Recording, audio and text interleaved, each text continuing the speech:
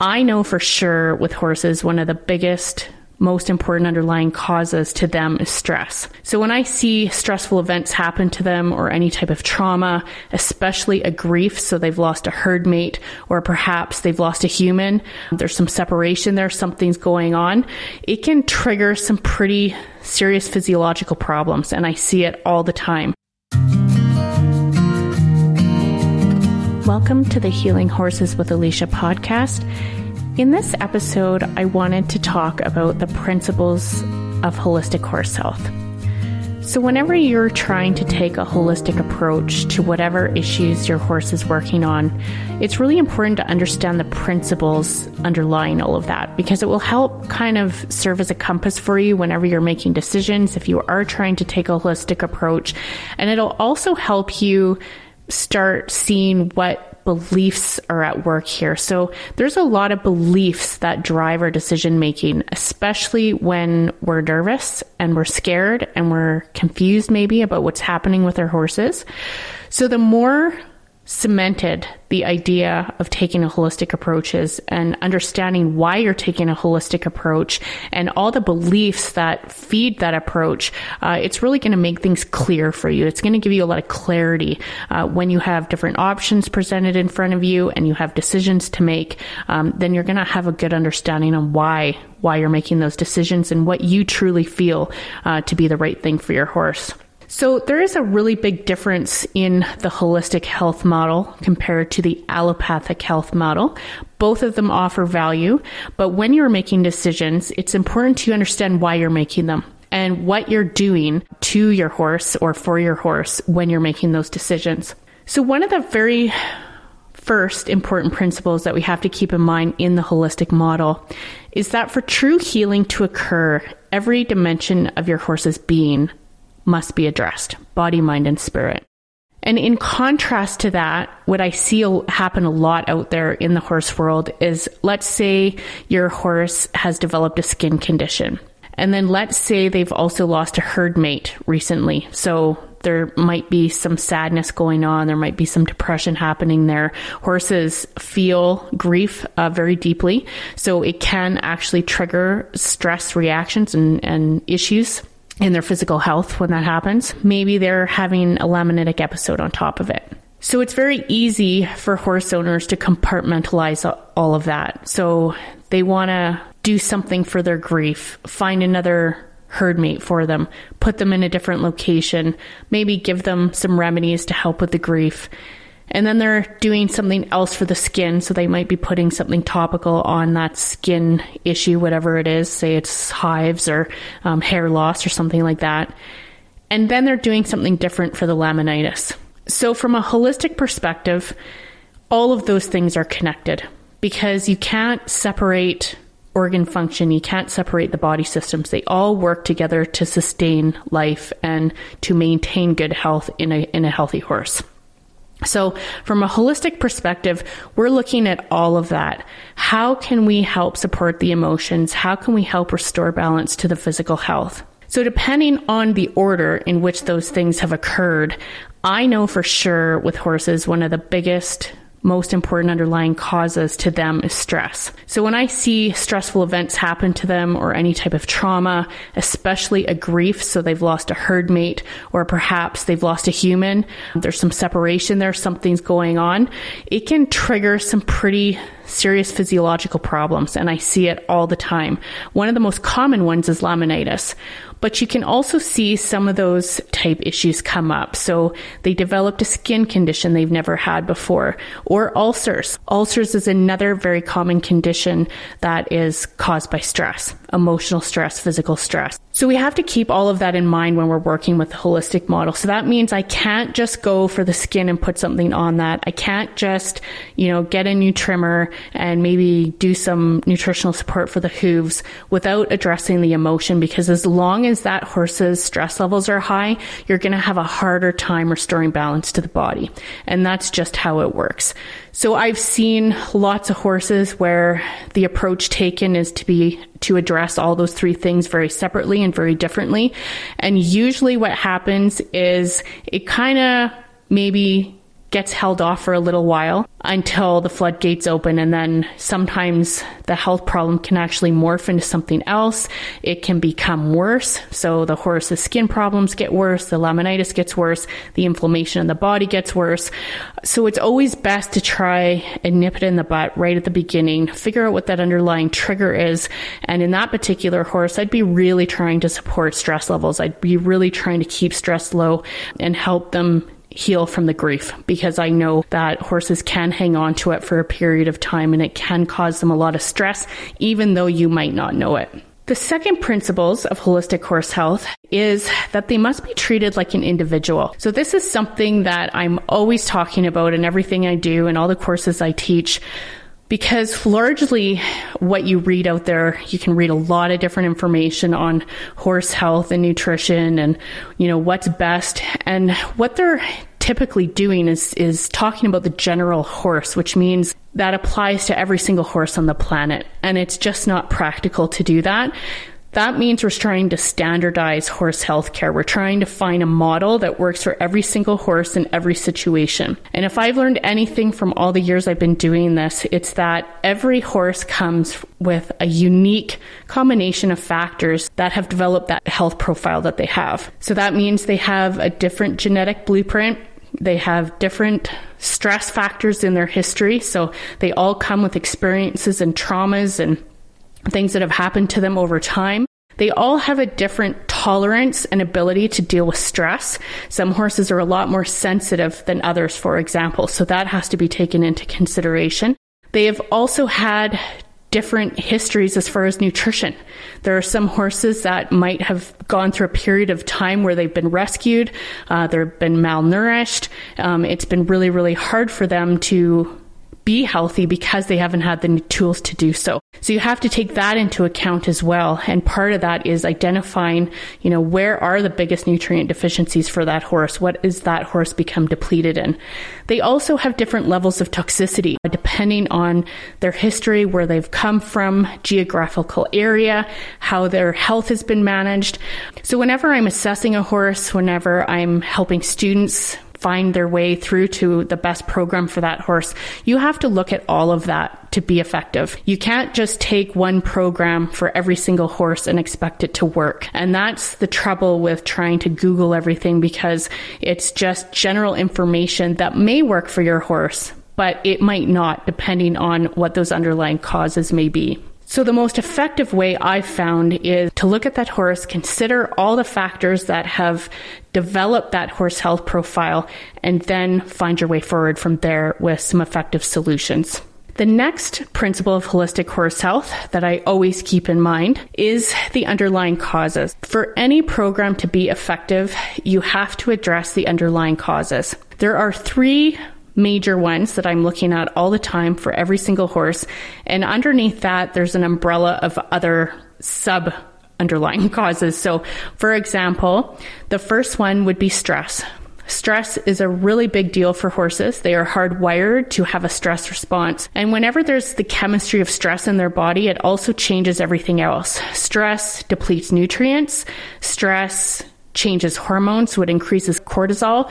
Chronic stress, sometimes cortisol is a good thing, but over a long period of time, it can actually shift the metabolic system from more anabolic, meaning they're building tissue, repairing tissue, being healthy, to a catabolic state where they're starting to break down tissue. So that's really, really important when we're trying to recover our horses. You can't take a horse that is under extreme stress, whether that's physical or emotional or mental stress, and then expect them to heal. So this gets tricky when, for example, there's still a lot of laminitic horses being confined, and those horses are going bonkers, right? Because they don't have friends and they can't move around. That horse is in a chronic state of catabolism, basically. So the tissues are just starting to break down over time, right? Because the cortisol levels are high all the time. So the best thing to do in those situations is to find some lifestyle factors that you can implement that lets that horse move around so that they're a little bit more calm. Put them beside a buddy. Find something to reduce those stress levels. It is so important. If you're trying to recover a horse with ulcers, let's say they've been diagnosed with stage 4 ulcers, stress is a number one factor. So finding some lifestyle strategies for them to reduce stress levels. And that includes frequent feedings and not confining and making sure that they have friends that they can touch and socialize with. That's all a really great start for them. And sometimes if you skip over that and you just try to supplement, you end up spinning your wheels a lot. I've seen that happen quite frequently.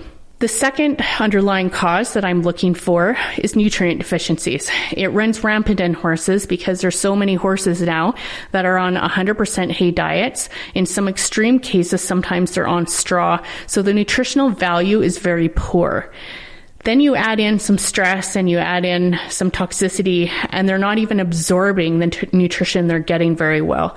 So there are a ton of different factors that deplete nutrients in horses, and that includes the soils and all the other factors that take nutrition out of food. Even the multi-mineral mixes and the supplements that we're seeing, a lot of those are inorganic forms, so they're not that bioavailable. So our horses are always operating with less than they need in most cases, especially horses that have chronic health issues. So even the horses that are insulin resistant and PPID, laminitic, they have digestive issues, chronic colic, whatever it may be, there are always nutrient deficiencies present that can be corrected, and better nutrition is always the first step to better health for those horses as well.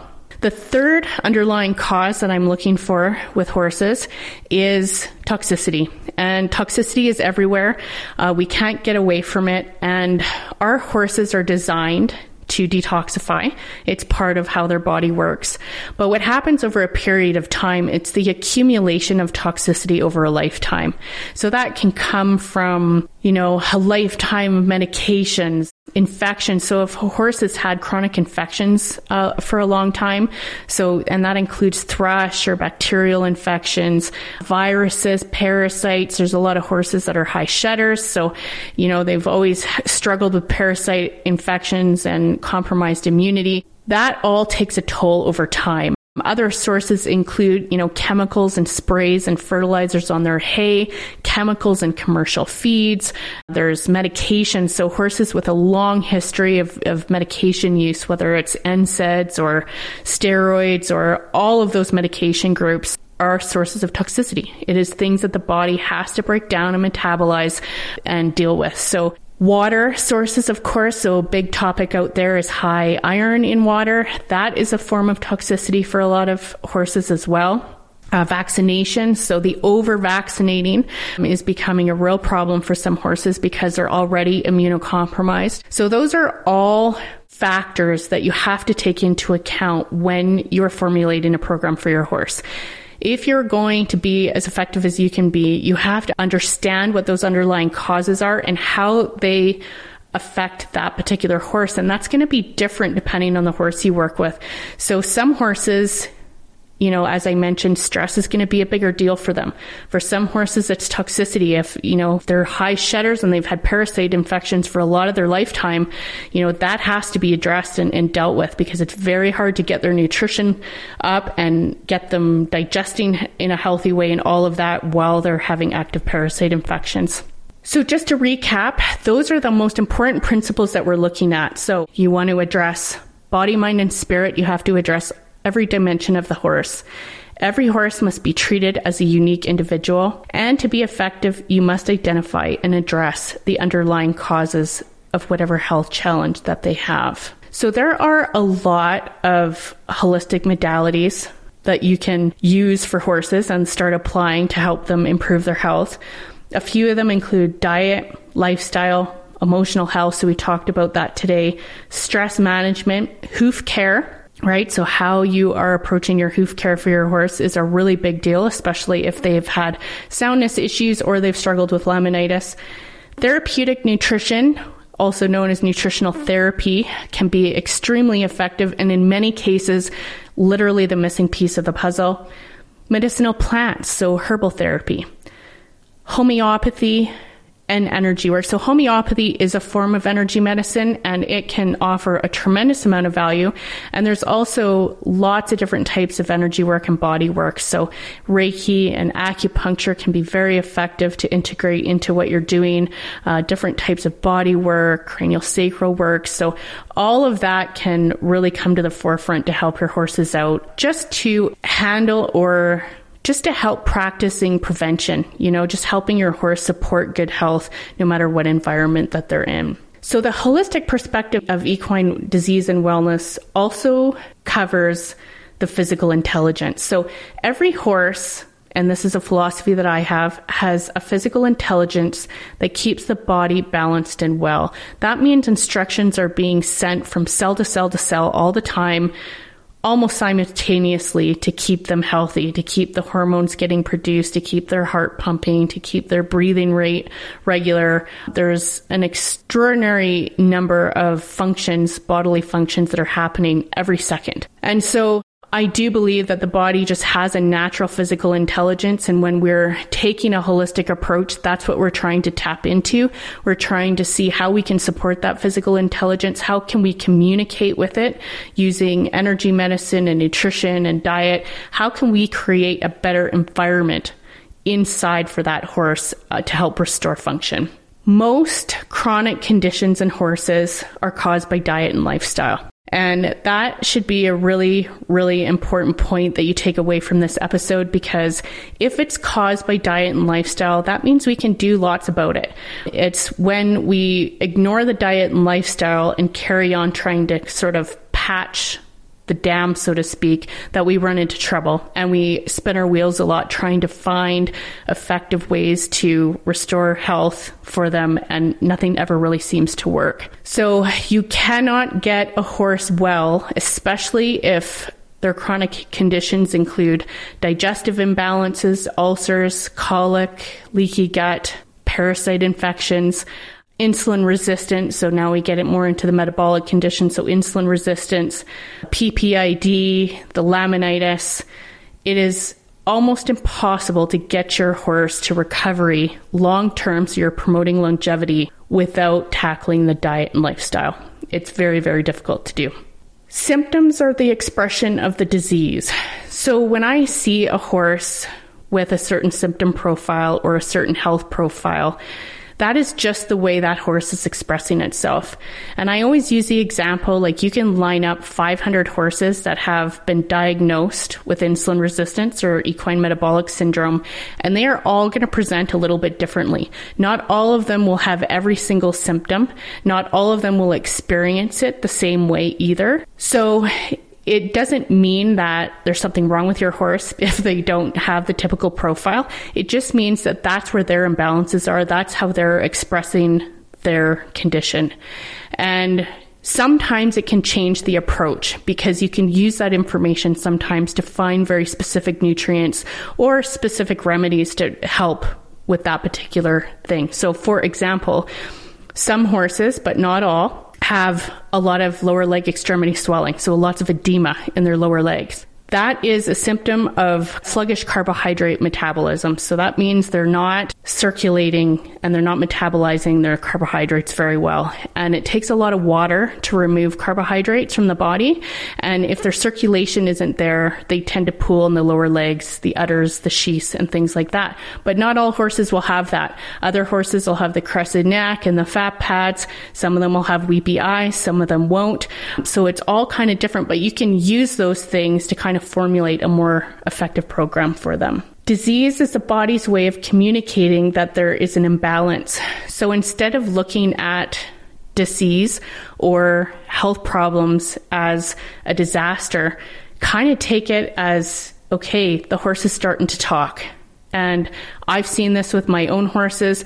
So one of the horses we had when I was younger, if we had have seen the signs when he started to develop symptoms and his health started to fall apart a little bit, we could have done a lot for prevention if we knew then what we knew now. But unfortunately, we missed those things. So just take it as this is an opportunity to get on it. Don't wait to start improving their nutrition or reducing their stress levels and eliminating the toxicity in their body. Just start now, because it'll go a long ways in their future. It's also important to note that when these conditions emerge, usually, and not always, but the sweet spot, especially for the metabolic type issues, is between about 14 to 16 years old. They started long before that. The chemistry in their body is starting to change long before that, because it is related to diet and lifestyle. And so the chemistry starts to change usually well before you actually see symptoms. So the sooner you can get on those things, the better. And it's not always a bad thing. Usually the shock comes where you see no signs at all, and then all of a sudden you end up with a diagnosis, for example. But still, even when that happens, there's still a lot you can do with diet, nutrition, and natural remedies.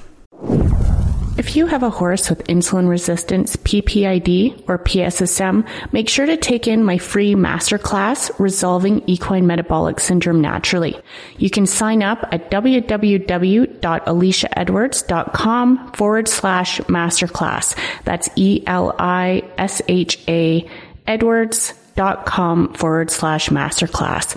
Inside, you're going to learn the top 3 most common mistakes that can stand in the way of your horse's recovery from insulin resistance, PPID, and PSSM. And you're going to learn my 4-step guide for prevention and recovery from all 3 conditions, taking a holistic approach. This has been tried and tested on thousands of horses with great results.